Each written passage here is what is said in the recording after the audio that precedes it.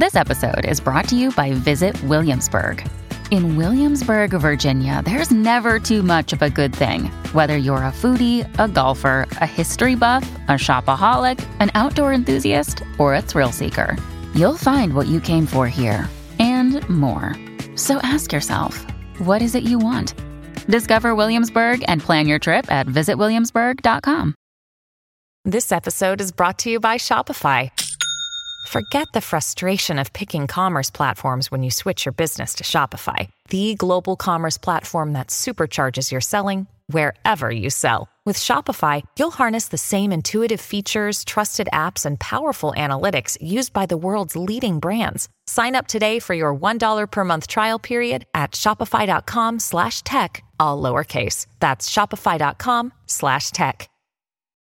When you need mealtime inspiration, it's worth shopping Kroger, where you'll find over 30,000 mouth-watering choices that excite your inner foodie. And no matter what tasty choice you make, you'll enjoy our everyday low prices, plus extra ways to save, like digital coupons worth over $600 each week. You can also save up to $1 off per gallon at the pump with fuel points. More savings and more inspiring flavors make shopping Kroger worth it every time. Kroger, fresh for everyone. Fuel restrictions apply.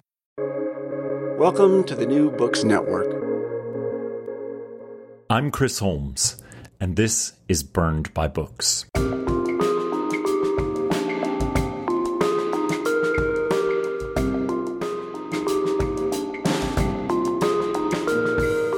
I don't know about you, but I'm a sucker for a novel of ideas that somehow manages to rip along like a perpetual motion machine. When that novel also involves hoaxes and untempered literary ambition, I start to cut myself off from human contact to spend time exclusively with the book.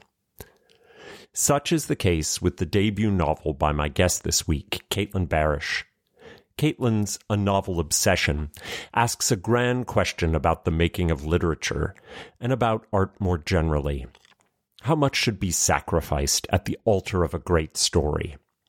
The novel comes to its answer in the compelling narrative of one woman's obsessive commitment to finding her own great story by invading the life of her romantic rival, one deception at a time.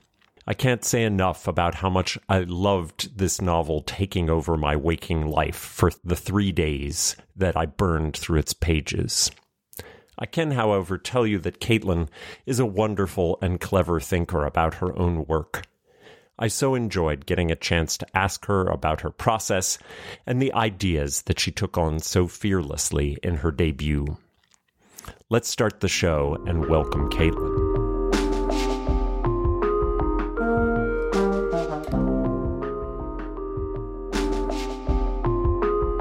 Welcome back to Burned by Books. I'm about to ruin your weekend plans. Cancel the dinner party. Wait, we don't have those anymore. Well, cancel the Zoom drinks or the Netflix binge or maybe the walk in the almost spring sun, because Caitlin Barish's A Novel Obsession is going to own your life for the next couple of days. Caitlin's debut novel introduces us to Naomi, a smart, pretty girl solidly placed in a New York life with a great Welsh boyfriend, family-subsidized housing, and plenty of time for pursuing a writer's life in her 20s. But Naomi's nagging insecurities about her writerly chops and her suspicion that Caleb, the boyfriend, might still harbor feelings for his ex, Rosemary, are starting to unwind the narrative she had been spinning for herself. Enter the plan. Involve herself fully in the life of the ex, stalk her social media, find ways to concoct natural-seeming interactions, and become Rosemary's bosom buddy. Plumb her depths as a friend with a sympathetic ear and determine whether she is truly a threat to her inchoate love. The bonus, or maybe the rationale, is that great novels are drawn from real experiences, or maybe stolen is the better word. And what is more engaging than a love triangle with a jealous partner? Fodder for the novel, security and love. What could go wrong? A Novel Obsession takes us deep into the psyche of a wounded young woman, driven by the possibilities of great art, but riven with the insecurities and anxieties of an untethered youth. This is a book about sacrifices, those we make for art and love, but it is also an unblinking look at the society of spectacle, of social media's unchecked, all-seeing eye, and the cost of our constant visibility. Caitlin has crafted a story that is unafraid to ask us how different we really believe we are from the base instincts that lead Naomi down her terrible rabbit holes. Raven Leilani calls it a study of fixation, performance, and the exquisite agony of anonymity. But it is also a roller coaster of a read that you won't want to exit. Welcome to the show, Caitlin. Thank you so much for that incredible introduction. And yes, I do apologize for ruining any weekends. I will take full responsibility. You certainly ruined not ruined, because I enjoyed the hell out of it, but I found myself called to the book again and again in the best kind of way, in the way that we want literature to call to us. But I was thinking I'd love to have listeners get a feel for this anxiety-provoking creepiness with which Naomi's obsession for her boyfriend's ex, Rosemary, grows. Would you be willing to read a little bit of one of their first encounters? And just setting the scene, this is Naomi's interaction with Rosemary at a coffee shop, and it's meant to appear natural, but has obviously been crafted entirely by Naomi. Yeah, I'll definitely read from that. And just as an aside, this is very, very early in the book, so I'm definitely throwing readers right in. So here we go. 2 days later, on my day off, I return to the corner where Rosemary works and locate a bench where I can read. I'm carrying a book she edited called One of the Herd, an essay collection by a woman who grew up on a Wyoming cattle farm. I took it from a box of forthcoming releases in the storage room at the bookstore where I work. The publication date is still a few weeks away, but I've promised myself I'll skim quickly and carefully without damaging the pages or the spine, and then slide it back into the box before it goes on sale. I want to claim this physical manifestation of her, if only for a short while. Between surveillance of the building's revolving doors, I manage to digest 32 pages before Rosemary emerges, rummaging in her New Yorker tote for her Ray-Bans. She turns west at the corner. I slip the book into my own tote, its illustration of a bespectacled woman carrying a teetering stack of Jane Austen novels, just in time to watch the back of Rosemary's royal blue cotton dress disappear inside a cafe. I'm thirsty too, I realize, and in need of caffeine, so I follow her inside. Rosemary ponders the chalkboard menu. Does she read every item but then order the usual? I peg her as a non-fat latte kind of woman. I'll have an iced dirty chai, please, she tells the barista. That's what I always get, I murmur, more audibly than intended. Rosemary turns. I'm mortified, but also electric. Words bubble up. I rarely see anyone order it, I blurt out, as if to explain. But I know people like it. That's how I found out it existed. I can't seem to stop. Espresso and chai. Furious at the brutal mundanity of what is now officially our first encounter, I blush a deep crimson. Then Rosemary says, yeah, it's pretty good. Her gaze sweeps over me. Cute tote, by the way. Her voice is raspy, lower than I expected, alluring. I glance down. Thank you so much. I want to hear her again, but she ducks her head to check her phone, signaling the end of our conversation. The espresso machine gurgles. The barista hands her the chai. Rosemary's fingernails are violet, and then her mouth encircles the straw. I order the same, still vibrating with nervous energy, and step into the bright October sunlight. Rosemary is gone. That's so nice to hear you read that and to get a sense of the tone to bring to Naomi and Rosemary. I'm wondering what the inspiration was for a novel with this particular kind of writerly obsession, and how did you find Naomi's voice? Yeah, so two good questions. I feel like, for one, the writerly obsession definitely came out of my own life. At the time that I was writing this, I was definitely struggling with a few different ideas for a novel, and I didn't yet feel that click and that gut feeling about either of the ideas. And so I think a lot of that anxiety about searching for a story and trying to figure out what was really calling to me and what most excited me had a lot to do with the driving obsession. Obviously this book is sort of about two obsessions, and her obsession with Rosemary and her obsession with writing. And I think a lot of what was going on in my life helped me at least craft that a bit authentically. But yeah, sorry, what was the second part of your question? Oh, I just wanted to know whether there was a particular moment where you felt like you kind of had Naomi's voice, in particular, Yes. because you're drawing a very fine line with her, where we're in it with her, and at the same time recognizing that this obsession is devouring everything, including much of her kind of rational mind. So I was interested to know when you kind of located it. Yeah, that's a great question. It took some time, and I'll admit I feel so. Before I wrote this novel, I was writing short stories only. This was actually the first novel I ever wrote and finished, which is wild to me still. And so I was mostly focused on short stories, and I feel like my short stories were in a way circling the themes of the novel before I actually sat down and wrote the novel. And I was kind of honing that voice over and over again in these short stories.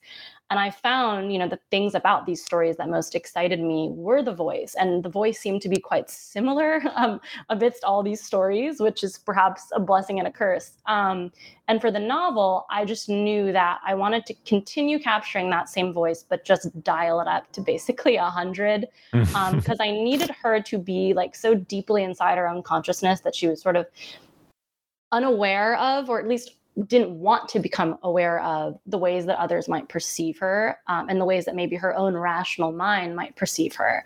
And so it was sort of this constant burrowing into her own sort of darkest thoughts. And I'll admit, at times, while it was very fun to write, it was also, distressing to write at times. I had to sort of take a step back, take breaks, breathe, eat, drink, sleep, to make sure I wasn't totally being haunted by this voice. Because it gets pretty intense. Yeah, I could absolutely see that, and it mirrors my own reading of the novel, where I did have to take a step back, and partly I think that's that you recognize people who write or who do art in a way that is consistent and sometimes obsessive recognize parts of Naomi and themselves, and then I think have to say, wait a second, is that me? Do I go that far? But I love the metaphor of burrowing. That's I think it's a wonderful way to understand what it is she's doing. And she's both burrowing kind of literally into the depths of social media, but she's also burrowing into a kind of like a subconscious level that she can exist without self-examination. I think that's a really nice way to put it. Well, thank you. So without sounding too much like a hot take, I feel like the real love affair for me in the novel, although love is perhaps the wrong word, is Naomi's obsession for Rosemary, and a different kind of obsession that Rosemary will ultimately have for Naomi. And frankly, Caleb seems a little bit of a milquetoast for either of these women. Naomi puts it all out there in what I think of as a single white female moment. Quote, more material is required now, more and more and more. If I can't have Rosemary in the flesh, I'll possess her on the page. Why were you interested in dramatizing this kind of all-consuming infatuation as a kind of competitor to romantic love? Yeah, I was thinking about that a lot as I was writing. And I think, well, for one, I had just read so many novels and stories about sort of obsessive love for a man, or just for the sex that you're interested in. And in that way, I felt like oftentimes those novels were ones I loved and found so interesting, and ultimately were so much more about the characters that were obsessing than it ever was about the objects of their obsessions. So I was trying to think, okay, well, if you can learn so much about a character from how they obsess and what they obsess over, I wanted to sort of turn that on its head and do something a little bit different, by having that be this sort of competitive obsession with another woman. And I feel like I'm trying to phrase this in my own mind correctly, but there's something about romantic love that almost feels more quantifiable than a sort of competitive and or like intellectual obsession that she has with Rosemary. I think she really admires Rosemary's mind, or at least begins to as she gets to know her.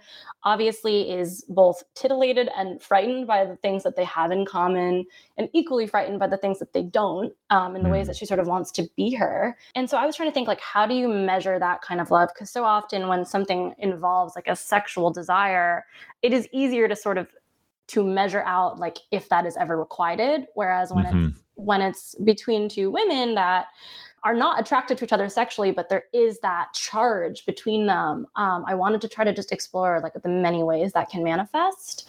And I found that so interesting to me, specifically just because I feel like I've always coveted, the friendship of women that I admire. And I think occasionally I would hope that most of my friends would be like, no, Katie, our relationships are really normal, I promise.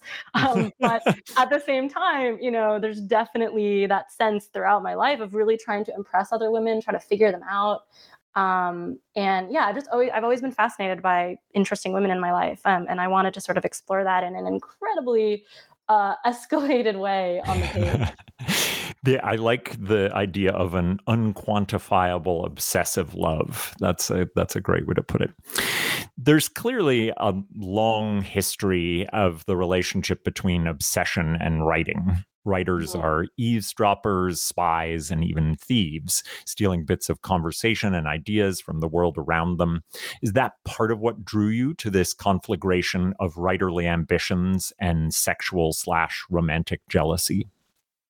Yeah, absolutely. And I feel like, at least in this book and how I see it manifesting in real life, is this oftentimes your obsessions sort of fuel one another, and throw extra tinder on the fire. And in a sense, like, more sexual and platonic desires that she feels are also just speaking a lot to like her own sense of worth. I think both of these obsessions ultimately sort of result in her trying to figure out like if she's living a life worth reading about, worth writing about.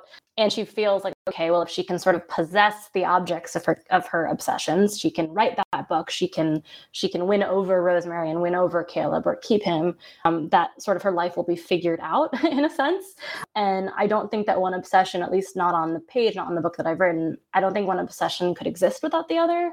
And I didn't think it would be as interesting of a book if I hadn't done that. And just as a sort of aside about the development of the book, is originally in the first draft of the book, Rosemary wasn't a writer at all, which obviously shouldn't be the case. It's so important for her to be a writer. Absolutely. And, there was something about the book that wasn't working. Like, I was sending it out, I was getting really positive responses from agents, but they were saying, something isn't quite clicking in the second half, because I was sort of going off the rails and Naomi was pursuing someone else. And it's a whole long story. But essentially I realized, of course, Rosemary would be a writer. Of course, Naomi would feel not only this competitive edge with Rosemary because of that, but also like as writer to writer, really admire what she does and really respect it. And I wanted there to be those equal amounts of respect and resentment and envy that I hope sort of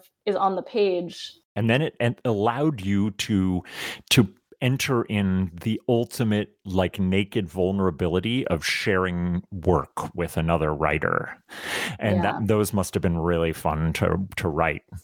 Oh, they absolutely were. Yeah. And I sort of, after I wrote those scenes, I would share them with my writing groups, which was incredibly meta and a little bit like obnoxious, I was like, hey guys, let's talk about this scene where I talk about our writing. But they had, well, one, I think they thought it was hilarious, but also, it is a vulnerable moment to share work with another person, regardless of whether or not you're a writer. Like, sometimes even my friends ask me if I will look over a professional email from them. And it's vulnerable to see the way that someone expresses themselves in writing. And there's something about it that just, it shows stuff that we want to keep hidden in ways that we wouldn't necessarily even expect. So yeah, it doesn't have to be a fellow fiction writer. It's literally just sometimes in the emails I'm helping my friends write to their bosses, or the text they're trying to write to their love interest. It's just all there. And and it's exciting to see what's unsaid and what's said. And it's such a great plot conceit because it allows, for this sort of forced vulnerability where, there's so much is, as you say, uncovered that maybe was not intended to be. And that ends up being such an important thing for the book. Sometimes I worry about the dying art of plotting in serious literature or so-called serious literature. I worry no longer. This is such an expertly plotted book. I found myself literally sweating at various times while reading it, and I even shouted at once, willing Naomi not to dig her cavernous hole of deceit any deeper. How did you structure the plot so that the reader is always on edge, but without giving away too much of the novel's climactic turn of events?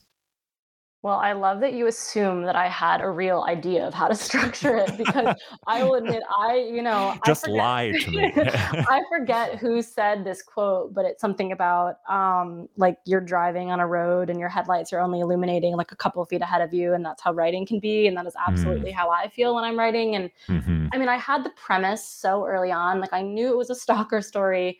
I knew that it was going to keep escalating until the point of no return. So I knew it had to sort of blow up in some way. But I think just having that premise allowed me to, at least if I didn't know what was going to happen, I knew that some things had to keep happening. And I knew that there were beats of escalation that I had to hit. And I think that kept me really focused on, even if I was going off on a tangent in a scene and I was just, filling it with dialogue and they weren't necessarily talking about anything that felt weighted or suspenseful. I knew, okay, like every scene they're together, something has to escalate in some way. And a lot of this did come about in revision. I mean, I had a great editor, I had great readers in my MFA program that helped me sort of figure out what I was really trying to do and what I was trying to say. And I never want to pretend like I wrote this in a vacuum. Like I've had so many people, discuss the intricate plot points with me. And I'm just so grateful for like everyone who's had a hand in bringing this book to the world. But I feel like ultimately I didn't think I was a great plotter either, because for one, I'd written short stories for so long, and you can sort of get away with a little bit more in a short story in terms of, you need an arc, obviously, but you don't need to sustain it for as long as it's sustained in a novel. And I was definitely, it's a very different arc for sure. Yeah, and like I respect them both and love writing short stories still, and love reading them. But yeah, I would say that like over time, the structure just kind of revealed itself to me, and I wish I had a more specific. I wish I had something more tangible to say about it. But I think it was just knowing, okay, it has to escalate, and just going with that and seeing what came up. That may void this next question a little bit in terms of only seeing that little bit of highway in front of you. But I really felt like when I got to the end that I needed to go back and look for what kind of breadcrumbs you had left, because there's this wonderful swerve in the plotting. And I felt like I found some things that you had put in as, tiny little breadcrumbs along the way for us to find. But maybe that just came about in the editing process, or maybe I'm totally deluding myself. No, you're not deluding yourself. It's true. I mean, I actually love hearing people's theories. A lot of people have come to me and said, okay, like, I think this was the moment where the jig was up. And everyone has like really, really great explanations for why they believe everything. And usually I'm like, wow, you're right. Like, I didn't even know. It's totally that scene. But this is all to say that I think a lot of it did come out in the revision process, but in a way, like, it felt like sometimes the breadcrumbs came first, as in I was going back and rereading what I had already written and thought, okay, like this particular interaction feels really charged or feels like a live wire in some way. Like, how can I activate this later? Or how can this come up again later? So sometimes I would write something that I didn't initially intend to be a breadcrumb, but when I would go back and revisit it, I'd be like, whoa, something's here that I need to revisit in later scenes and sort of create this callback somehow.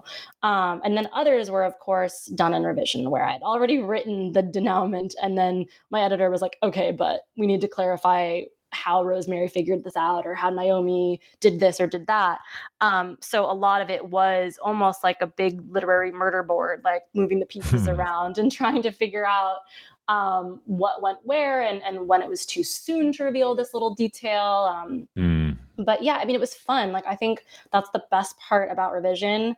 And I will admit, I think I prefer revision to drafting. I mean, I think that every writer has a preference. And obviously there's something so thrilling about writing the first draft when you're really in it.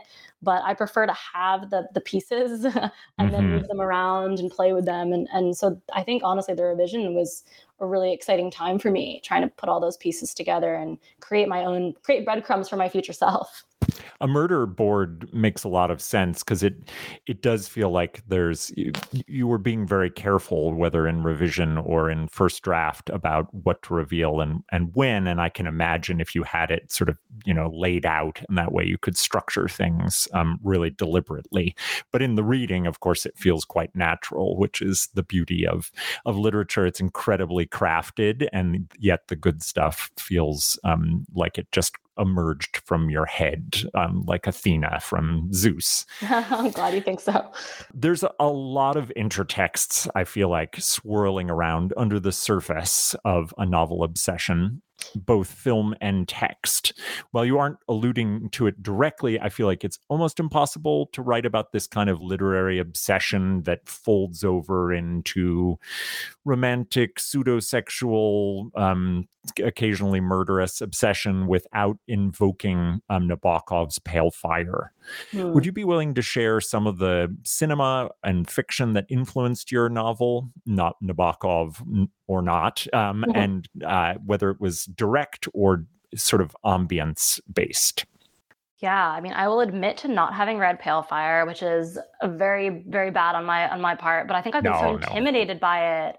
So many people have recommended it to me, but I think every time I sit down to pick it up, I can't do it. But I think this is going to finally push me over the edge because, yeah, I've definitely heard that comparison before, and it is such a classic. And I know I'll love it if I just dig in. So I think you will, I think you'll find lots of interesting dialogue between yours and Pale Fire. Yeah, I'm excited. But no, I mean, you have a good instinct about the fact that I was thinking about a lot of things, at least indirectly. I don't think I know a lot of writers before they begin to write sit down with a pile of books, either to just get in the mood, get in the tone. And then, I have friends who read their favorite lines before they begin writing to sort of infuse them with that rhythm. But I sort of, when I sit down to write, I lock everyone and everything out. But obviously things creep in that I've experienced or encountered. And I would say, a very formative time for me in terms of the book, the book's premise coming together and finding that voice and finding that tone was right after I'd graduated from college, actually. And one of the short story collections that my professor, Brian Hurt, had recommended to me at the time was The Girl in the Flammable Skirt by Amy Bender, which I love and return to frequently, specifically a story called Call My Name, which is incredibly short, like can be read in 15 minutes. And it's about a woman who follows a man home off the train in a beautiful dress and he basically asks to cut the dress off her, but nothing else happens. And it's just this incredibly charged, incredibly weird vignette, moment in time between these two people that have very different agendas, have very different desires in the moment. And they're sort of bumping up against one another in this really interesting way. And the voice is so wry and so funny. So, I mean, I loved that story, and I feel like I will always come back to that as something that really sparked this idea of following your base impulses without thinking first. It's sort of the leaping before you look. Which I love so much in that story. And yeah, that was actually my staff pick when I was a bookseller. I was trying to make everyone read this book. So clearly I'm continuing to do that. I haven't read it, and I'm definitely I'll seek it out. Yeah, it's wonderful. It's really wonderful. The first sentence is, "I'm spending the afternoon auditioning men," which immediately I was like, let's go. But also, I mean, this might seem almost cliche, but Hitchcock's Rear Window, obsessed with that movie. I went through a Hitchcock phase with my family back in high school where we just marathoned them all. And I just feel like that sense of observing and then wanting to involve yourself in what you observe, even though it has nothing to do with you, it's definitely colored like the things that I was thinking about as I wrote. Also, I mean, you said cinema and literature specifically, but I mean, I guess plays are literature. And I also saw Private Lives by Noel Coward when I was in Ireland with my brother, and we just kind of got spontaneous tickets to the show. And literally the first scene is about these two couples that are recently divorced from one another and are now with their new partners. And they coincidentally end up in the same hotel on their honeymoon, and like old attractions bubble up, and it's hilarious, it's poignant, it's incredibly incisive. Yeah, it's amazing. I was just in complete shock and elation the entire time I was watching it, because it hit on a lot of things I was thinking about at the time. And I definitely recommend catching it whenever it's staged again. I'm sure you can probably find like excerpts on YouTube, but and then finally, this is a long list, but The Infatuations by Javier Marias. Marias is amazing. I think he's like one of the genius writers of our time. I'm absolutely obsessed with him. I've pretty much read everything he's written, but The Infatuations is still my favorite. Once again, it starts with a woman like observing a couple and thinking that they're perfect and thinking that, everything that you see externally is absolutely not what's happening internally and not what's happening below the surface. And, it becomes this like incredibly metaphysical journey through, what story is, what memory is. And yeah, I think that the tone of that as well and the style really stuck with me as I was writing. So all very different books and different mediums, but yeah. Another day is here and you're ready for it. What to wear? Check. Breakfast, lunch, and dinner? Check. Planning for what's next and how to save for it? That's where Bank of America can help. For your financial to-dos, Bank of America has experts ready to help get you closer to your goals. Get started at one of our local financial centers or 24/7 in our mobile banking app. Find a location near you at bankofamerica.com/talktous. What would you like the power to do? Mobile banking requires downloading the app and is only available for select devices. Message and data rates may apply. Bank of America N.A., member FDIC. Those are awesome influences. And, I wouldn't have necessarily thought of it, first thing, but now that you say the Marias, it is such a nice match in some ways, kind of tonally and interests to your own work. But those are really fun to now have in my head as I'm thinking back over the book. The question that you raise in the book, but also that is just kind of generally in our ethos about what can or should be sacrificed at the altar of writing, comes to us again and again in A Novel Obsession, often in the voice of Naomi's grandmother, who reminds her constantly that, quote, your writing takes precedence over everything. There's a long history of artists sacrificing themselves bodily, psychologically, and otherwise. If good art can come from a bad place, might the sacrifice be worth it? Yeah, it's a tricky question, right? Because I don't want to just tell listeners to go do something crazy and uncalled for to create art. But, and I think it's a question that, and all artists have been grappling with forever, like what makes an experience worth it? And, at the fear of being reductive, I just do think that what's so wonderful about loving to write and wanting to write is that every experience can be retold and reclaimed and rewritten to, cast something in a different light. And it doesn't necessarily negate the horrors of whatever has happened to you or whatever has happened to someone you know. But it does sort of give you a second try. I mean, you're not going to relive it, but it sort of allows it to take on a new life and for it to mean something. If it didn't mean anything, like sometimes the worst part of the sacrifices we make is that it doesn't lead anywhere, or it doesn't mean anything. And I think writing, you can literally create new meanings out of something that has happened.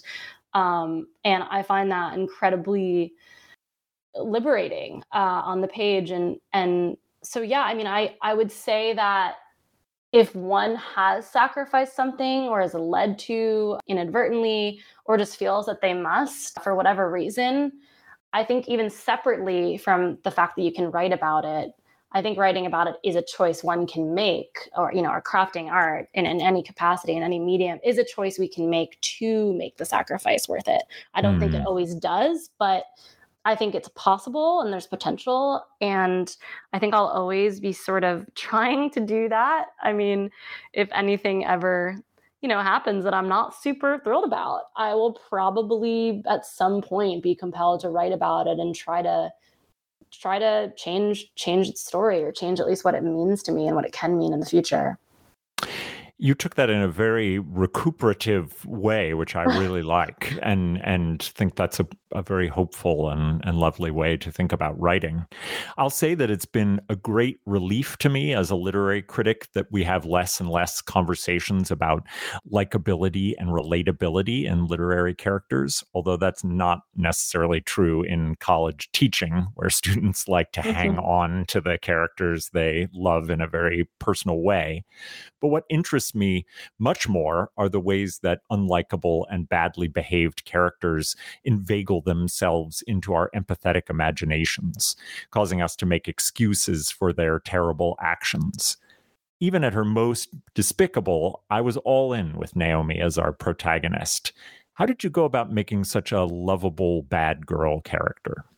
I'm glad you describe her that way, because I've definitely heard her described in many different ways at this point. And I'm sure some people hate her, but in a fascinated hatred kind of way. Yeah, I mean, I've definitely heard the phrase like someone, Naomi's someone you hate to love, which is completely fair. And yeah, there are people that are like, I hate her, so I can't read this. And, power to them for reading about characters that they only love and only feel are like morally upright. And I've always been drawn as a reader to characters who are immensely morally flawed and morally ambiguous, because I think like we're all a little bit morally ambiguous. None of us have perfect moral codes. It's just, it would be an insane thing to even claim that one does.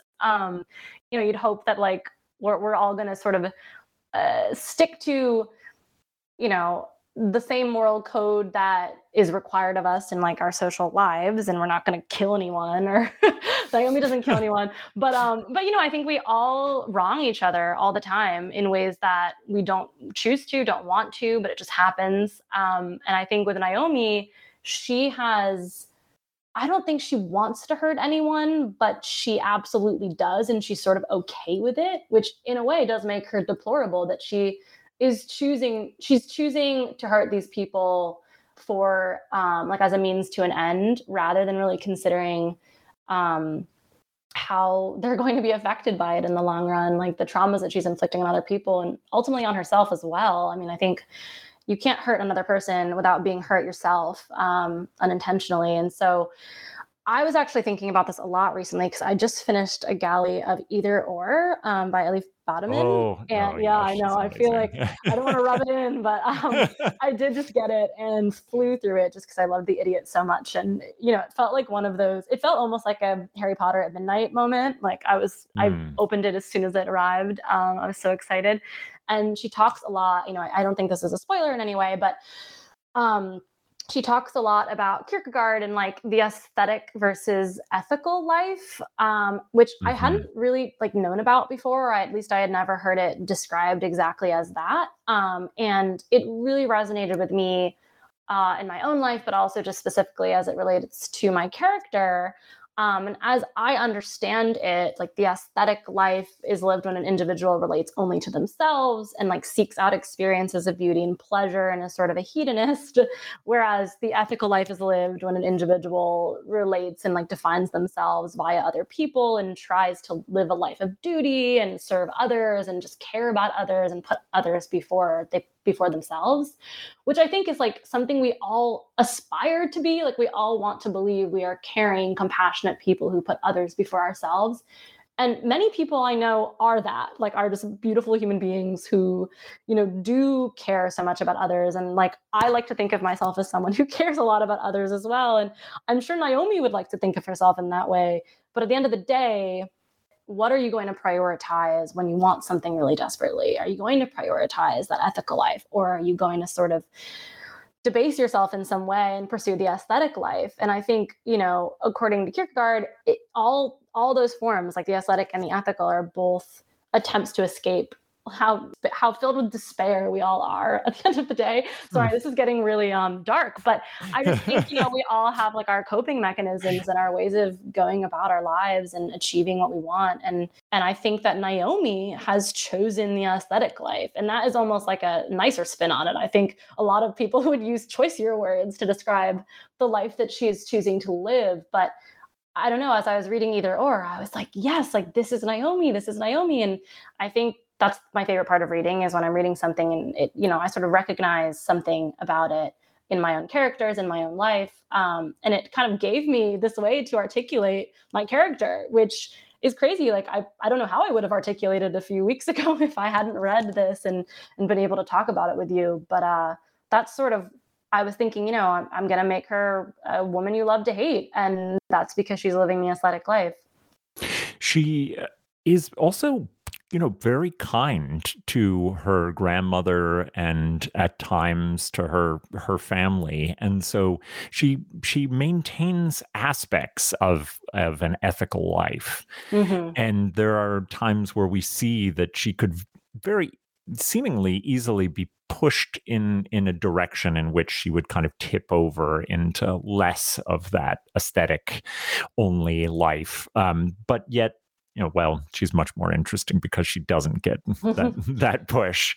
But I do like that way of conceiving of her as, well, would we say an art monster then? Yeah. And I think she's absolutely obsessed with the ethical life. Like, I think she wants so desperately to be someone who would live an ethical life. I think she's constantly like overthinking what she's doing and kind of apologizing to the reader in a sense. I think she's always aware that what she's doing is unethical and, is somewhat tortured about it. But at the same time, at the end of the day, like, actions speak louder than words. And she does do these things and pursue her bad behavior. So, but it's true that, like, I don't think anyone is ever one or the other. It's just, we're all sort of everything at once. That's a nice way of putting it. So there is a lot of sex in your novel. Good sex, bad sex, sexy sex, ugly, abusive, violent sex. Sex for Naomi is both, as I read it, a kind of drug, an opiate to the ever-present buzz of jealousy that vibrates through her. And I do mean that to be a reference to the incredibly uncomfortable scene in which Naomi plays with Rosemary's vibrator in her bedroom. And it's a tool, something she uses to cleave men to her. How did you go about wading into the different kinds of sexual politics that come up in the book? And do you have fun writing the sex scenes? I'll start with the second question, because absolutely, I do have fun writing the sex scenes, mostly because, I've never really been interested in, I think you described some of the scenes as like sexy sex scenes, which is great and funny, because I think I've always, had the most fun writing the really awkward, ugly, strange sex scenes, just because I think those are the more common ones that one encounters if you're lucky, because then all this material. But no, I just think like sex is so much a part of how you can build a character. And even, like the absence of sex speaks volumes as well. If you're reading a book where a character doesn't think about it, doesn't talk about it, doesn't do it, like that's going to be a presence, of its own. And that I would also find fascinating. But I think with a character like Naomi, who I think you described it so beautifully, that she cleaves men to her in that way. And I think that's absolutely true. The obvious answer to that would probably be that she doesn't believe that she's like worthy of love, and sex is sort of a cheap, like, alternative. And in the moment she can feel like she's receiving love, but at the same time, like, because she's not fully present in it ever, really, she doesn't have to sort of put herself on the line and be vulnerable. And I think so often sex is about vulnerability. And so I think so much of it, is inauthentic in a lot of ways, because she's trying to figure out how to be present and how to sort of accept the parts of her that she's offering up, if that makes sense. And I mean, of the sexual politics, like, I definitely didn't go into it thinking, this is going to be a book about sexual politics, or I didn't go into it just conceiving of it in that way. But, I wanted to show how, for so many women, it does feel like that is the first thing we can offer someone. And we're afraid that perhaps they won't want to, peek behind the curtain and see everything else you can offer. And there's something almost protective about that. Just saying, here, I'm going to give you this thing that I know you want. And like, I know you want it. And I know you might not want to peek behind the curtain. And you can sort of protect yourself by pretending like you don't really care. And I think that's something that Naomi continually does until, she meets Caleb and he sort of calls her out for that and doesn't let her get away with that moment where she sort of drifts away and doesn't become present anymore. And he sort of picks up on that. And I think that is one of the reasons why she feels like he's someone she could love, because he's someone who's unwilling to kind of participate in that charade with her. And I think she's been wanting to be seen in that way and wanting someone to say like, fuck that, I don't want to participate in this. But yeah, I mean, I definitely I'm glad you asked this question because, I haven't really talked about it very much yet. So yeah, and it's important to me. It's important to me, the themes and the ways that she engages in these experiences. One of the most heartbreaking moments is when, and she says this at least twice, I think, when she comments that after, the second time that she has sex with someone, that's when they will like abandon her or never call again. And it's just a moment where we find ourselves very empathetic with her and sympathetic.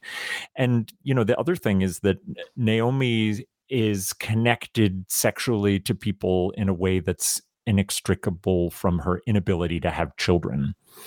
And how does that non-reproductivity relate to her need in your mind to produce something lasting, like art that lasts beyond you, but also to hold on to Caleb at all costs?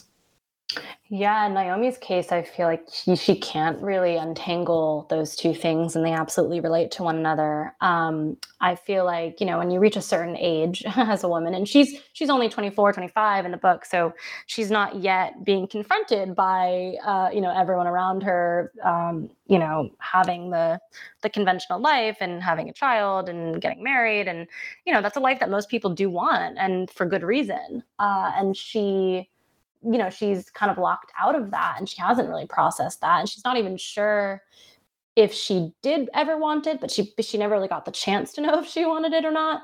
So I think in a sense, like, she's put all of her eggs in one basket in terms of what she can accomplish and what she can leave behind. And, with her grandmother being a writer and really encouraging her and knowing that Naomi herself is sort of her grandmother's legacy, although her grandmother also got to be a writer and got to leave behind works of art. But she also got to have children, and Naomi is sort of living evidence of that. And so I think Naomi feels like insecure about a lot of things in the book, but I think one of those major things is like, what will I leave behind? Like, how will people remember me, and who will love me? Because I think so many people do realize, like, when they have children, that, it's a totally different kind of love that you're suddenly blessed with, or maybe it's not always there. I mean, I was definitely like a horror as a teenager, and probably didn't tell my parents I love them enough. I love you guys, but but I think she is confronting this very, like, her own mortality in a sense, and so her writing is like her way to be many different people and live in different kinds of lives, and leave something behind. So I hope that answers your question. It does very much. By the time I finished A Novel Obsession, I'd begun to think of it as, at least in part, a social media novel. Much of Naomi's wickedness is possible because of social media's lowering of our inhibitions about sharing our private lives with others. The decoding of our intimates' lives on social media has become the great romantic pastime for a good portion of the world. You do not appear particularly sanguine about the uses and abuses of social media. Did you specifically want to take a hatchet to the illusions and deceptions that we, prevaricate in our many hours online? Or is it just so baked into our everyday experiences that to avoid it is a kind of deceptiveness of its own? I think definitely both. Because for one, and I think this comes up in the book, it does seem like it's very hard to avoid being online in any possible way. I mean, if you're not on Facebook, maybe you have a Twitter. If you're not on Instagram, maybe you have a TikTok. Like there's at this point to choose to be offline and kind of undiscoverable is more rare than its opposite. So I think in a sense, I wanted to just capture the contemporary life the way that I see it, the way that I experience it. And so I didn't want to avoid it because I just didn't feel like I could be writing authentically if I avoided it. But I wanted to also point out that, Caleb in the book, he is not on social media. Like he has a sort of ancient Facebook account and he emails, but other than that, he's not active on social media at all. And like, I think Naomi is freaked out by that. Yeah. And it's definitely like a sort of part of his personality, and his need for privacy and just his sort of, I don't know, quietude. Whereas Naomi's a bit more manic and she likes the way that she can be performative on social media and likes the way that she can sort of craft her identity both on the page and on Instagram. But I think in a way, like, I rely on social media in so many ways in my own life. And I think it's brought a lot of positivity into my life, a lot of online community, especially, over the past 2 years, like not being able to see my friends as often as I would like, connecting with other debut authors that I'll probably never meet, but have sort of struck up this really lovely rapport with on social media. But at the same time, absolutely, there's a dark side. And I think that's absolutely unavoidable as well. And to write about social media, it would be almost irresponsible not to also call out the ways that it can be really destructive and toxic. And, there's so many ways in which we can take advantage of the things that people share. And obviously Naomi is proof of that. She takes advantage of literally everything she finds. It's a horrifying effect. But, it does occur to me, and I wrote this into the book, but it boggles my mind that I and others will like broadcast where we are at the moment to, our public Instagrams, like, oh, I'm at this restaurant, like, come find me. It's almost like a challenge. Hopefully people are not Naomi and do not literally do that. But it's crazy. I mean, I think it's no longer at the back of people's minds that it could sort of result in danger and result in, a horrifying level of intrusion. And we sort of invite that in without really knowing what we're inviting in, if that makes sense. And I think that's just because we're so in it now. I mean, I got a Facebook when I was 15, which is crazy. And like, I definitely did not need a Facebook when I was 15. And anyway, it's very good for the teen psyche. That's what they've proven now. It's excellent. They recommend it for all teens. Yeah, don't be like me. But yeah, I think it's an unavoidable topic if we're writing contemporary literature. I think, and like I said, if you're choosing not to write about it, I would love to know like what that would look like if people actively avoiding it. I think that would be just as interesting. It's like movies and TV shows that try and not have cell phones now, which I like, but at the same time, it's sort of this willful nostalgia that's so unrealistic to the way that people spend their hours. Right. And sadly, I agree that that social media could be a gift at times during the height of the pandemic, but I worry what it foretells about us going forward. But on that very light note, I would love to get some recommendations from you. And I'm especially interested in books that maybe you feel like are as powerfully propulsive as I found A Novel Obsession to be, but then also about books that are about women behaving badly, which is a genre unto its own that I think deserves more attention. Yeah, well, the women behaving badly, I mean, these are not necessarily books that came out quite recently, but when I think of like my favorite women behaving badly for various reasons books, I think immediately of Tampa by Alyssa Nutting. Which she is so great. Oh my gosh. Amazing. She's like, such a weird, amazing writer. Yeah. Talk about like irredeemable, yet fascinating, yet somehow also I was empathizing with her. Like, I hate to admit that, but I was like, wow, you implicated me wholly in that book, which is terrifying to me. But she just does such a good job, and I flew through that. And then, you know, I wanted to recommend it to people, but I was like, what does it say about me? But then I was recommending it to everyone because it's so good. And just, you can't recommend it to like your auntie. No, yeah, or like people with young children. But no, I think what she pulled off is enviable, and so kudos to her. Also, Veronica by Mary Gaitskill, and I'll admit, like, I haven't loved everything Mary Gaitskill has written, but Veronica I adored, absolutely adored, and I think Allison, I think her name is Allison, the narrator, just is like one of the most memorable characters that I've encountered in, you know, the last few years. And I wouldn't say she behaves badly all the time, but there are definitely moments where she sort of leads with cruelty when she could lead with kindness. And that really resonated with me because I think sometimes we just do. And oftentimes, once again, it's like coming from a wounded place and we're making a choice. And sometimes the choice is wrong, but often the choice is interesting. And I think reading about women who are cruel and why, you know, is so intriguing to me. And I don't know if she's behaving badly, but it's just in terms of unhinged woman falling apart. Days of Abandonment by Elena Ferrante. I mean, she was in a sense, she was that the narrator was wronged, but also the way that she reacts to it is so fascinating, and like she's sort of, you know, implicated in it as well. What else? I think that's a great choice.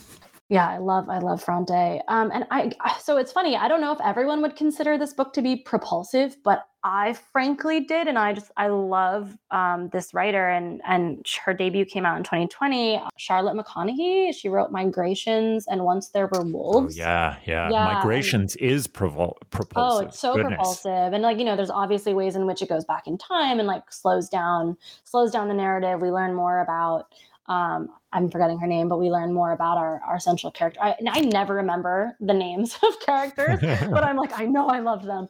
But no, I loved Migrations. It's also like one of the few books that has made me literally sob upon finishing it. And I think there's just such a release about the ending, and I'm obviously not going to spoil it, but yeah, it was just such a soaring book. Like it just made me feel both devastated and also so hopeful and filled with emotion. And I just think that's really hard. Like I oftentimes, and when I'm reading these days, you know, I'll admire a line or I'll sort of sit with an idea or be bowled over by a scene, but I don't often feel like as many gut punch emotions as I would like. And maybe I'm reading the wrong books, but that book in particular just completely like knocked me out. And it's one I also recommend. And I love her second one as well, but I think Migrations was my introduction to her. So it just remains, it sort of lives rent free in my brain, and recommend it to everyone.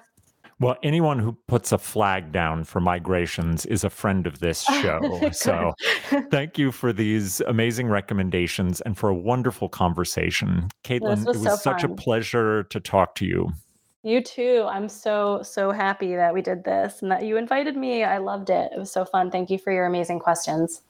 And I wish you the best for the debut of this wonderful novel. Thank you. It was good to talk.